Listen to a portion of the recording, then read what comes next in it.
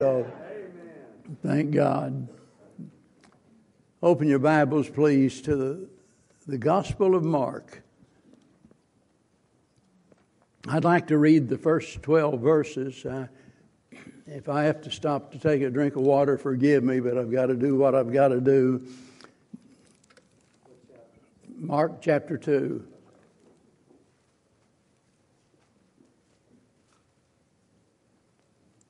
I was thinking about having y'all stand, but Brother David already wore you out. So you ain't going nowhere. You'll be right there. Mark chapter number 2, verse 1.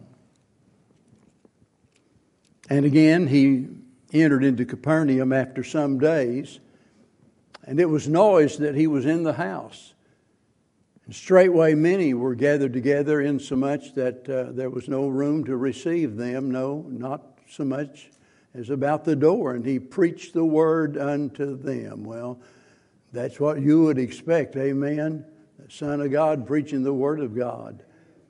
And they come unto him, bringing one sick of the palsy, which was born of 4. And when they could not come nigh unto him for the press, they uncovered the roof where he was, and when they had broken it up, they let down the bed wherein the sick of the palsy lay.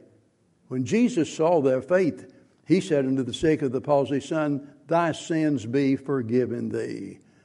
But there were certain of the scribes sitting there and reasoning in their hearts, why doth this man thus speak blasphemies? Who can forgive sins but God only?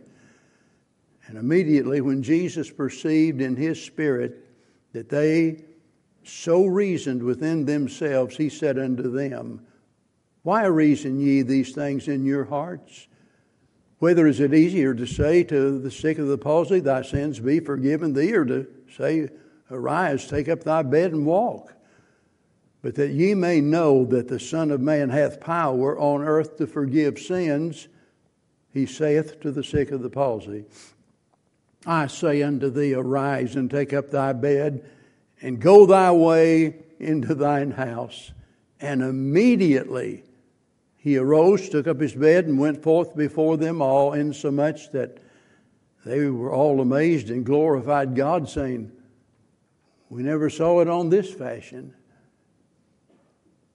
I've preached over the years several times on these verses. I have a hard time deciding what to title the message. I think still my favorite is an old country preacher many years ago, he called it Tote Your Corner. Tote Your Corner. 4 men, this man on a pallet and each one on a corner, and tote your corner.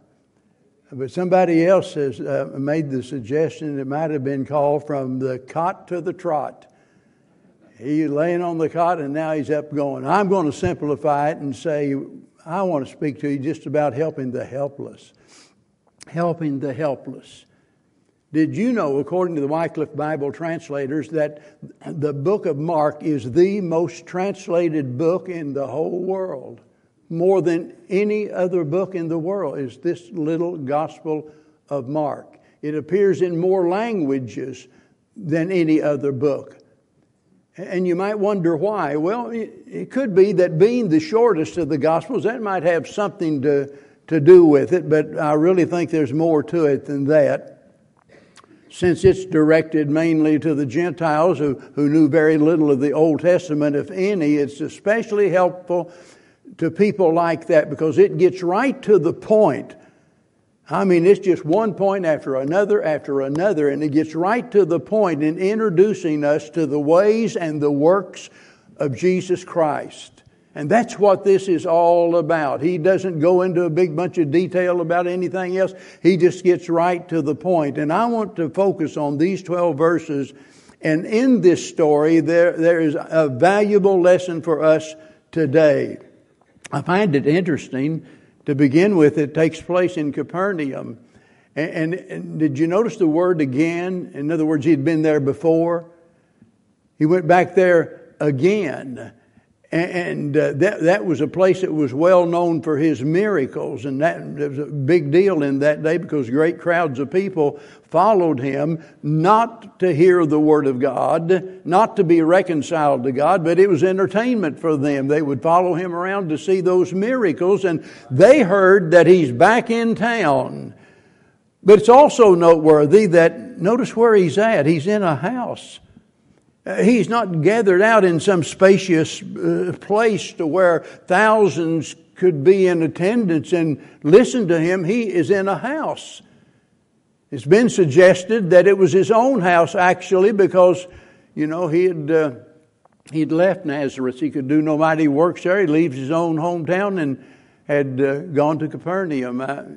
I can't prove that, even though in Matthew chapter 4 it implies that.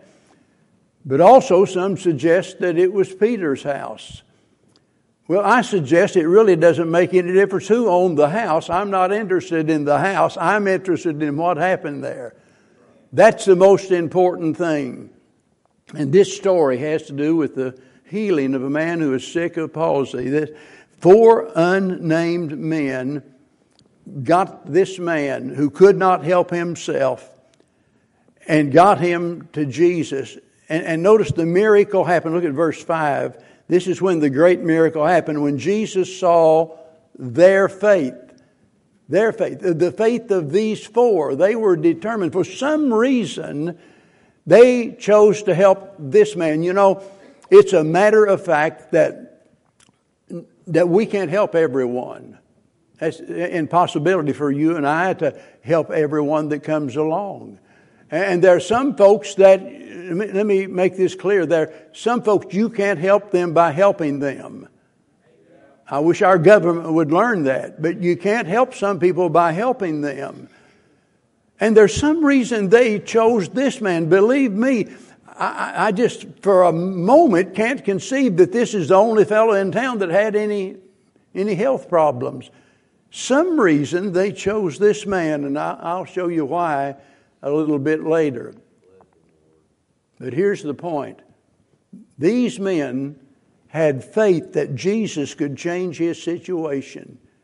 James tells us, the faith without works is dead, being alone. Real faith will affect our attitude and our actions in every area of our life. It's not just within the walls of the church building, but on the job and everywhere else. It'll affect our life if we really, truly believe in the Lord Jesus Christ and trust in His Word.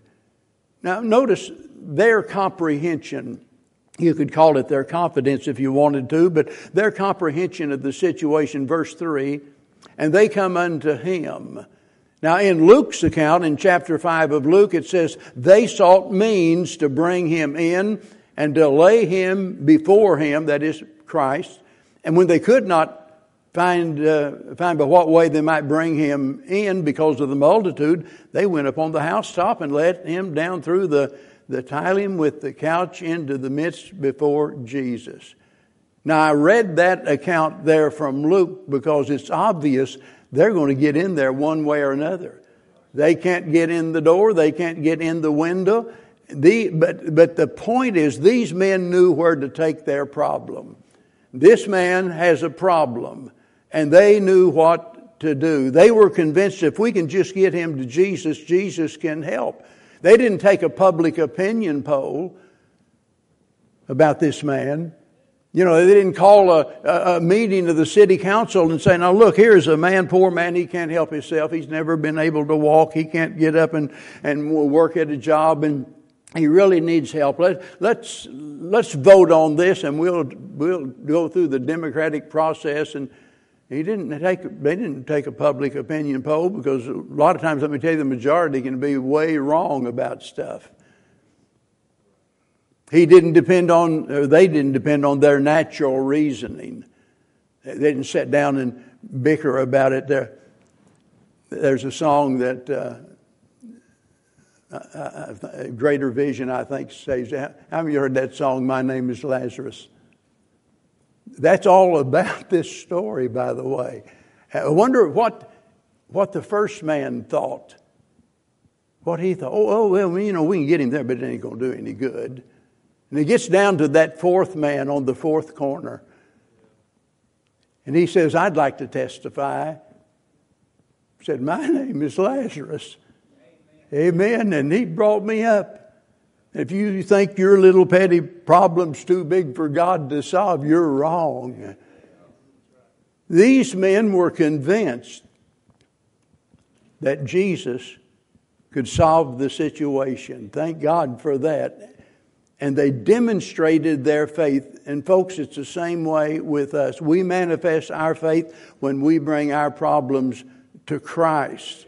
Because there's a lot of times, that if somebody might love you, they might be willing to do anything to help you, but they can't.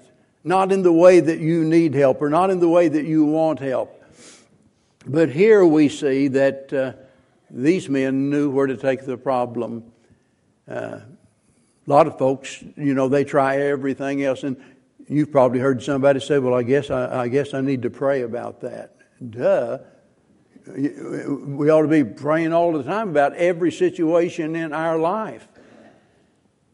It's sad when someone just goes to Christ as a last resort. Nothing else is working, I guess I'll go to church. I had an uncle that did that a long time ago. It shocked me because we didn't go to church. Mom and Dad didn't go to church. Mom had that old family Bible over there. Nobody ever read it and talked about it or anything. All of a sudden, this one uncle of mine, he started going to church, and I wondered, what in the world? Why would he do that? And he was going every week. And then I discovered and found out later that, and by the way, if you got a problem, it's a good place to come because you need to hear the Word of God. So don't misunderstand what I'm saying. What I'm saying is, as soon as his marriage got put back together, he was gone from there. That's the sad part. To just use the Lord, as it were, as an emergency escape from your troubles, and then you're through with Him. He deserves our very best all of the time, every moment of every day of our life.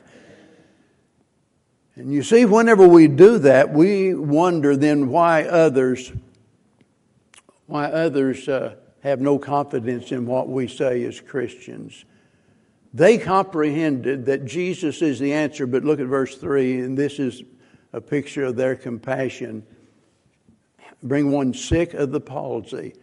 Now that word palsy, we would generally use it today. You might think about somebody that we say has the palsy and their hands shake or something like that, but there were extreme versions of that particular disease. And here's a man that can't walk. He just absolutely locked down right where he is at. And these men saw a need and they were concerned enough to get involved. That's the way compassion is. It's compelling. People do what they do. Why? Because they care. They care. And there are a lot of times that those that do what they do are the very first to get criticized. Let me tell you, they wouldn't do what they do if they didn't care. And here is a man that is in need of help, and these four men have compassion on him. They're not just sitting there with their hands idly folded before them, but they said, we've got to do something about this.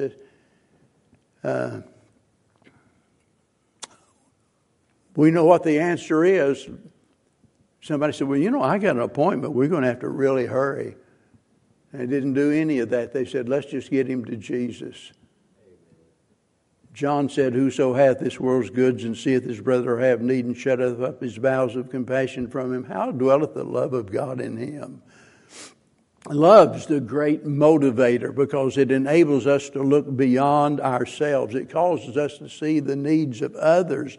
It'll cause us to put aside our plans. It might be that one or more of these men had some demands upon them from other places. They had some responsibilities, but they put all of that aside because they were compelled by love. They were willing to leave their bed of ease and get up and to help the helpless. And love does that. It moves us away from the sweet solitude of our quiet bed, in the morning, gets us up and gets us out in the street, as it were, among the people. And the biggest problem with so-called Christianity today is the fact that with most Christians, so-called Christians, they don't care. They don't care enough to get out of bed and attend Sunday school and support the church. They don't care enough to get involved in the ministry of the church. They don't care enough to speak to others about Christ. I mean, how can we do that?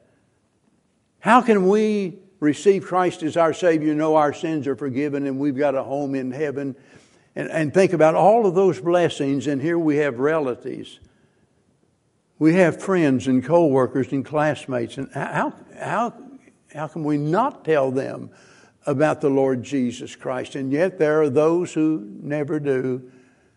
There's an old song that says, "You never mentioned Him to me." Yeah. And how sad it is that some don't. Some don't ever deprive themselves in a sacrificial way to meet the needs of others. Well, I'm so proud of this church, and that I can look out there and see person after person, many of you that are literally, well, I can't even explain. But when you know somebody cares, and when you know a church cares, it makes all of the difference in the world. We're not a perfect church. Don't have perfect pastors. Don't have any perfect Sunday school teachers. But boy, anybody that accuses us of not being friendly or not caring, they don't know what they're talking about. And it's easy. We can sit around and talk about our shortcomings and problems. We can do that individually till the day that we die. But thank God for people that absolutely care. And how sad it is to see folks professing to be Christians that really don't care. Sad to see people that don't care about those that just fall through the cracks. I was sitting there this morning in my recliner with a big old stack of guest cards. Just thumbing, that's just part of it. I've got huge stacks. But I was just looking at that little stack and thinking about where did this one go, and where did this family go? What happened to them? Oh, these they joined, but now they're not here. We needed a ministry within the ministry of the church as a whole, a ministry of reaching out to restore those that are fallen. We don't always do very good at that. Somebody's fallen. It might be they're caught up in some sin. It might be that they're just discouraged. How can we boast about how spiritual we are and then not obey Galatians 6:1, where you that are spiritual restore such a one in the spirit of meekness? So many times, and I'm telling the truth, so many times we just let people drop out and it's like good riddance. No effort. God help us to not do that. If we're not careful, we'll find ourselves as the one that has fallen out and in need of someone coming to. Now, I know why it's getting quiet, because I know what you're thinking, and your thinking is wrong. It's not about my family, even though I'd be a fool to say it wouldn't include my family.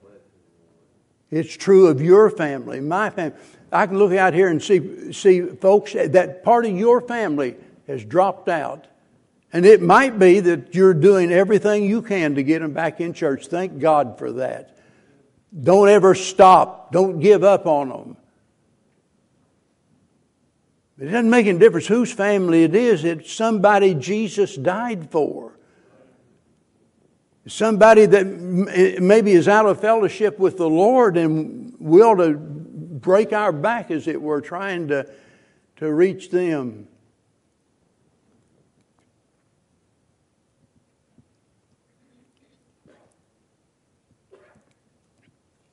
These men said, we care, we have compassion, we're going to do something about it. All four of them. Now, when I think about all four of them there, that tells me something, that they needed one another. One man couldn't do the job. There had to be cooperation, but notice the commitment in verse 4 first. And when they could not come nigh unto him for the press, they uncovered the roof where he was. And when they had broken it up, well, that'd be a no-no in most Baptist churches, wouldn't it?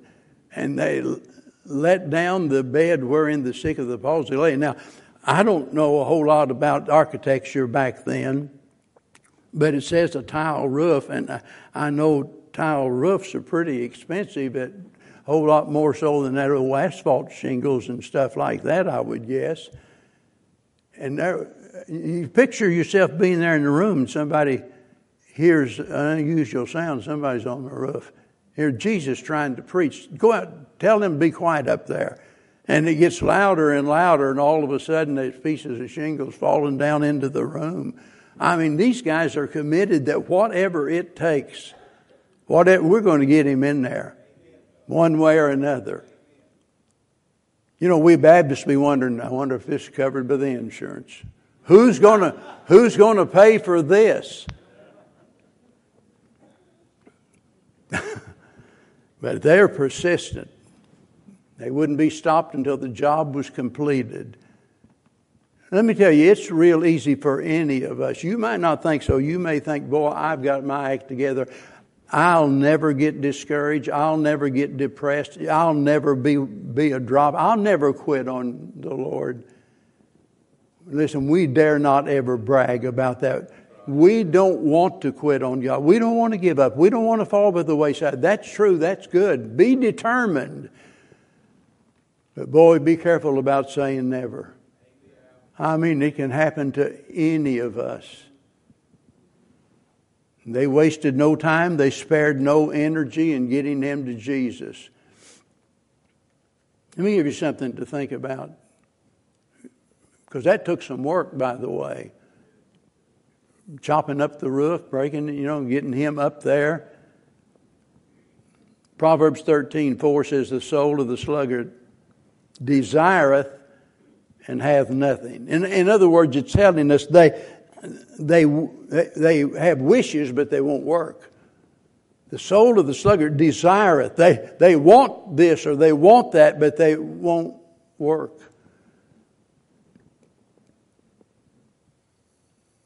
Far too many people in America and around the world today that want something for nothing. They're not willing to work for it. And a lot of times, we church members make the mistake of saying, we want to see our church grow. We want to see larger crowds. We want to see more people saved. And I think everybody here would vote for that. I mean, that would be a great thing. But so many times we wish that would happen. We wish every seat in the building was filled. But we got to do more than that. Wishing has to be translated into working. I think about Brother Rick there and Brother John there and Brother Barry, is he back there? And these guys, that are involved in company business. Bubba back there. We got a lot of cops and businessmen in this church. That's a good thing. And I wonder how they would respond if they walked up on some fella there on the job is on their payroll and they stand there leaning up against the pole and said, "What are you doing?" "Well, I'm wishing I had that pile of brick stacked over there. I've been wishing all morning and just hadn't got it done yet." Wishing's not going to get the job done, and wishing's not going to keep you on the payroll. Let me tell you, young people, you need to learn a work ethic. at the earliest possible age. It's important. You can have all of these desires in your heart, but if you don't have the gumption to get up and get out there and to do it, you'll never be able to achieve the desire of your heart. Like the old saying, a job worth doing is worth doing well, and that's true. And these men succeeded not because they were stronger than any other, not because they were smarter than any other, but rather because they were committed. They had this dogged determination, and they labored to find a way. It means they couldn't get him in here, couldn't get him in around there. Well, fellas, we got one option. We got to get him up on top. We got to chop up that tile roof. Let me tell you, people are more important than property. And now we see their cooperation here. It took everybody. You know, no one lives or dies unto themselves. We all need one another. This job's too big for one man. One man couldn't do it. But they're convinced if we work together. Now, you know, even if you've got two men, that's going to be tough. I'm not sure how you're going to do it unless they're really strong. There were three men. Well, now you got one on each corner, but you got one corner. The poor guy's going to slide off that corner and be in worse condition. It took the cooperation of all of these men, and you try to put yourself, you know, in their place and think about how important that fourth man was, or the third man. And whenever we think about the Lord's church and the Lord, you ever thought about why didn't the Lord just send us out individually on the mission, go into all of the world and preach the gospel to people, and you baptize them. You don't need anybody else, just you, and then they can follow you around if they want to, or if they don't have to. They can go off on their own. Why was it necessary to have an institution of an organization? It's because we need one another. 1 Corinthians chapter 12, that great chapter that likens the Lord's church to a body. And boy, I'll tell you, the older you get, the more you need every part of your body. It's important because, you know, I can't do with my left hand even what I can do with my right hand. I couldn't even write with my left hand. A lot of things. You lose one member and it's going to affect the entire body. Now you might be here and it might be that you don't sing in the choir, you don't teach a Sunday school class, you're not what people would call maybe really involved. But let me tell you, you are needed.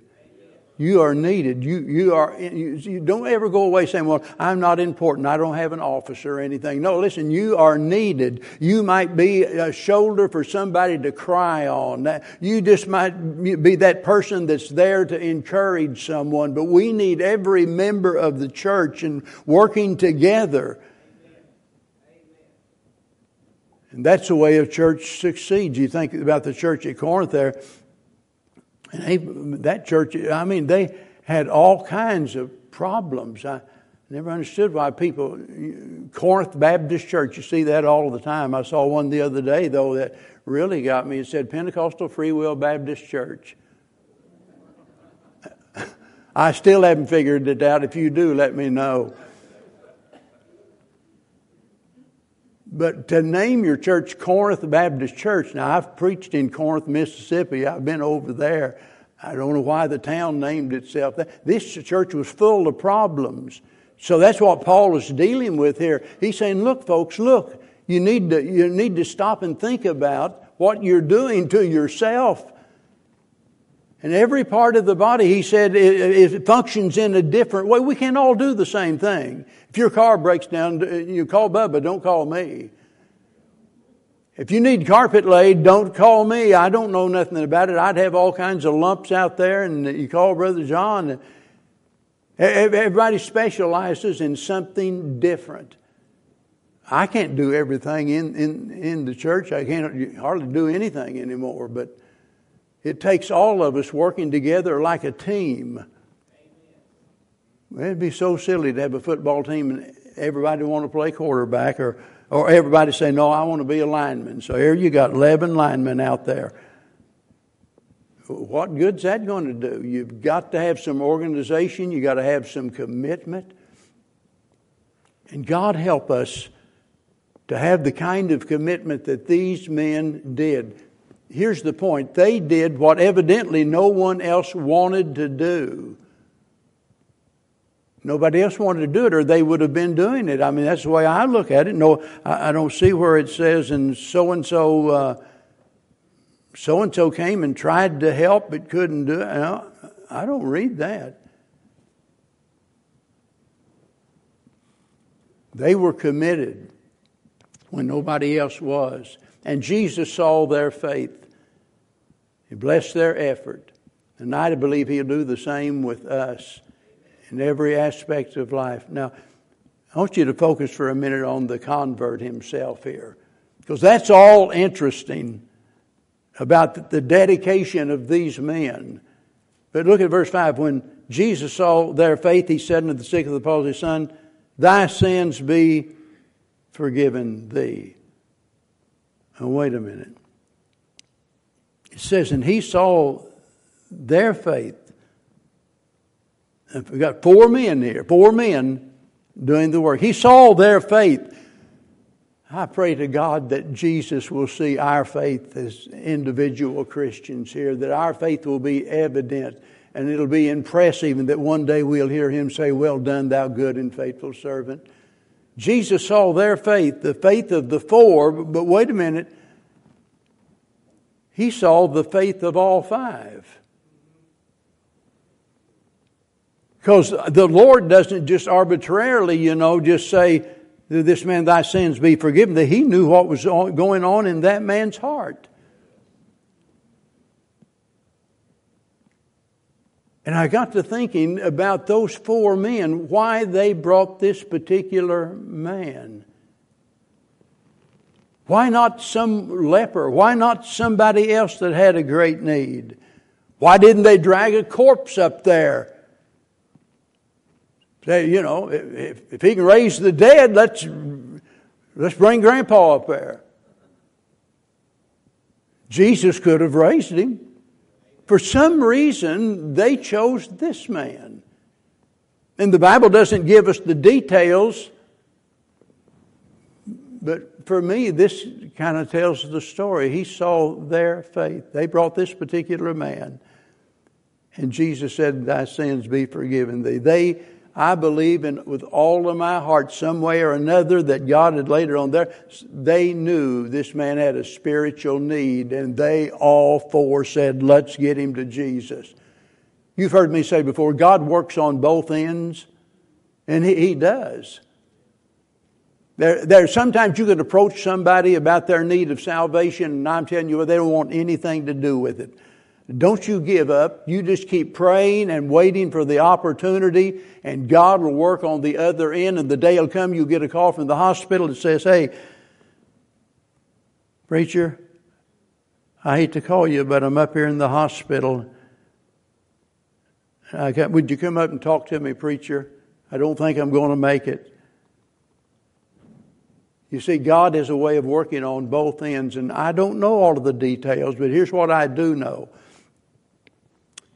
He not only saw this man's physical need, He saw his spiritual need, and He dealt with the spiritual need before He dealt with the physical need.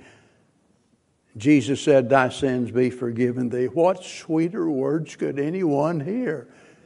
And maybe you're here today and like some of our dear members, and it breaks my heart to see them going through that, suffering with cancer and going through treatments, and see others that have physical problems. And think about my wife in that condition, and think about some of your family members in that condition, and boy, it just breaks your heart. And you might be here today and say, preacher, I haven't told anybody yet, but I've got a serious physical affliction. I don't know what to do. The first question is, do you know Jesus is your Lord and Savior?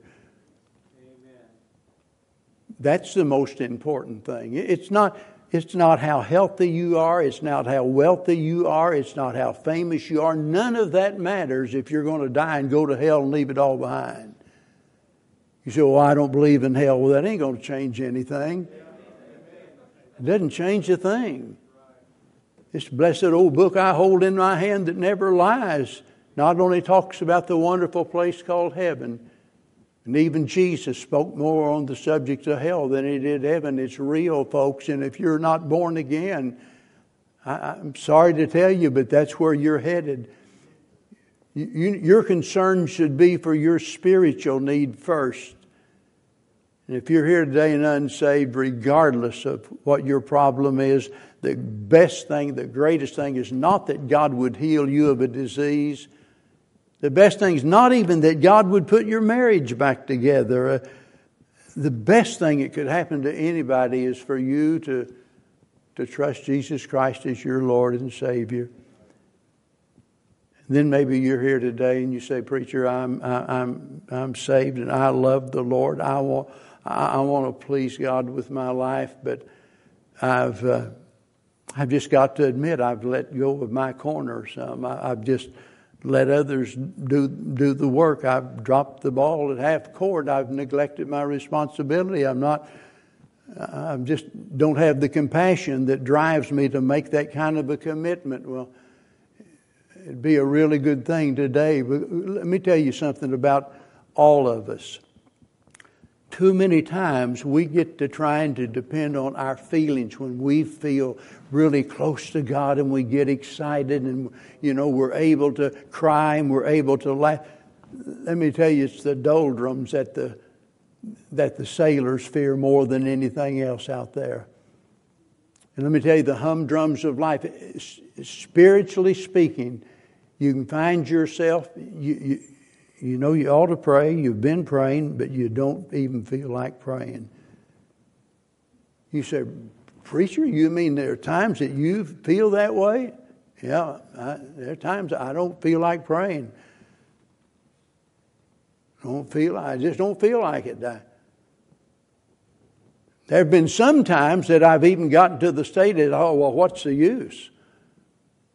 Didn't stay there very long, but I got there. And that's what I'm trying to tell you. If you think you can't get there, you're already in dangerous territory. Because you can find yourself suddenly for no apparent reason. David said, why art thou cast down, O my soul? He couldn't even figure. He didn't know. But he had the mully-grubs and just couldn't get over it and wasn't thinking spiritual. And maybe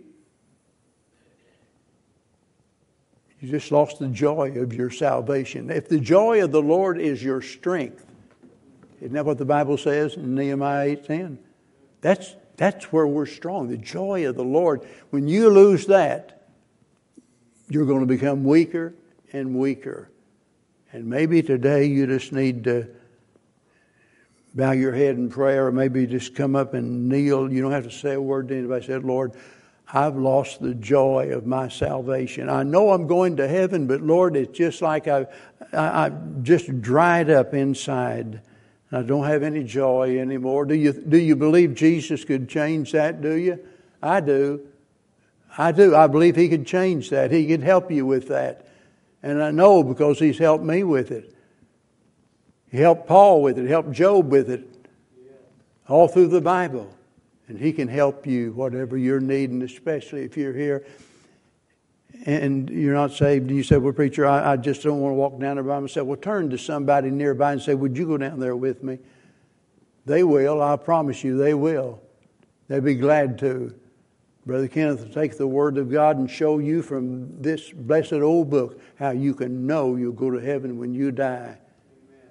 Would you do that while we stand together? Brother Myrick and the musicians are going to come.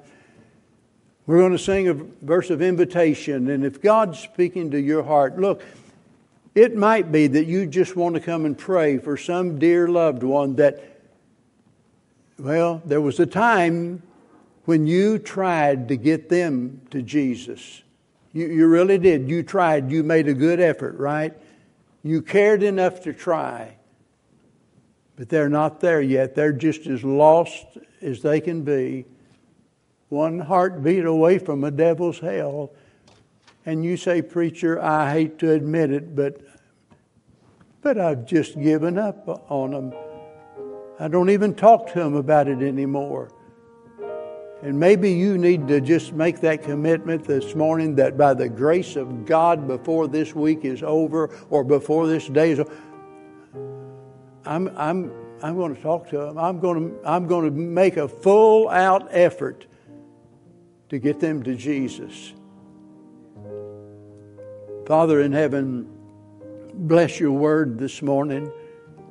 How we thank you, Lord, for those that are helpers, those that are like those four men who were so troubled by the condition of that man that they decided, we're going to make a difference.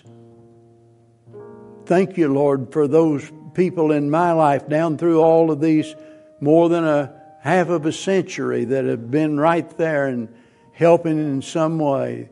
People who make a difference. God, help us to all be somebody that makes a difference in somebody's life. I pray this morning especially for that person that's here today that's never truly trusted Christ as their Lord and Savior. And I pray this morning that the Holy Spirit might so convict them that, Lord, that they would literally run down the aisle if need be, but some way or another that they'd come to Christ. And we promise, Lord, whatever happens this morning, we'll promise we'll give you alone the praise for all of it in Jesus' name. Amen. While we lift our voice in song, if God's speaking to your heart, would you come maybe along with these here? Speak to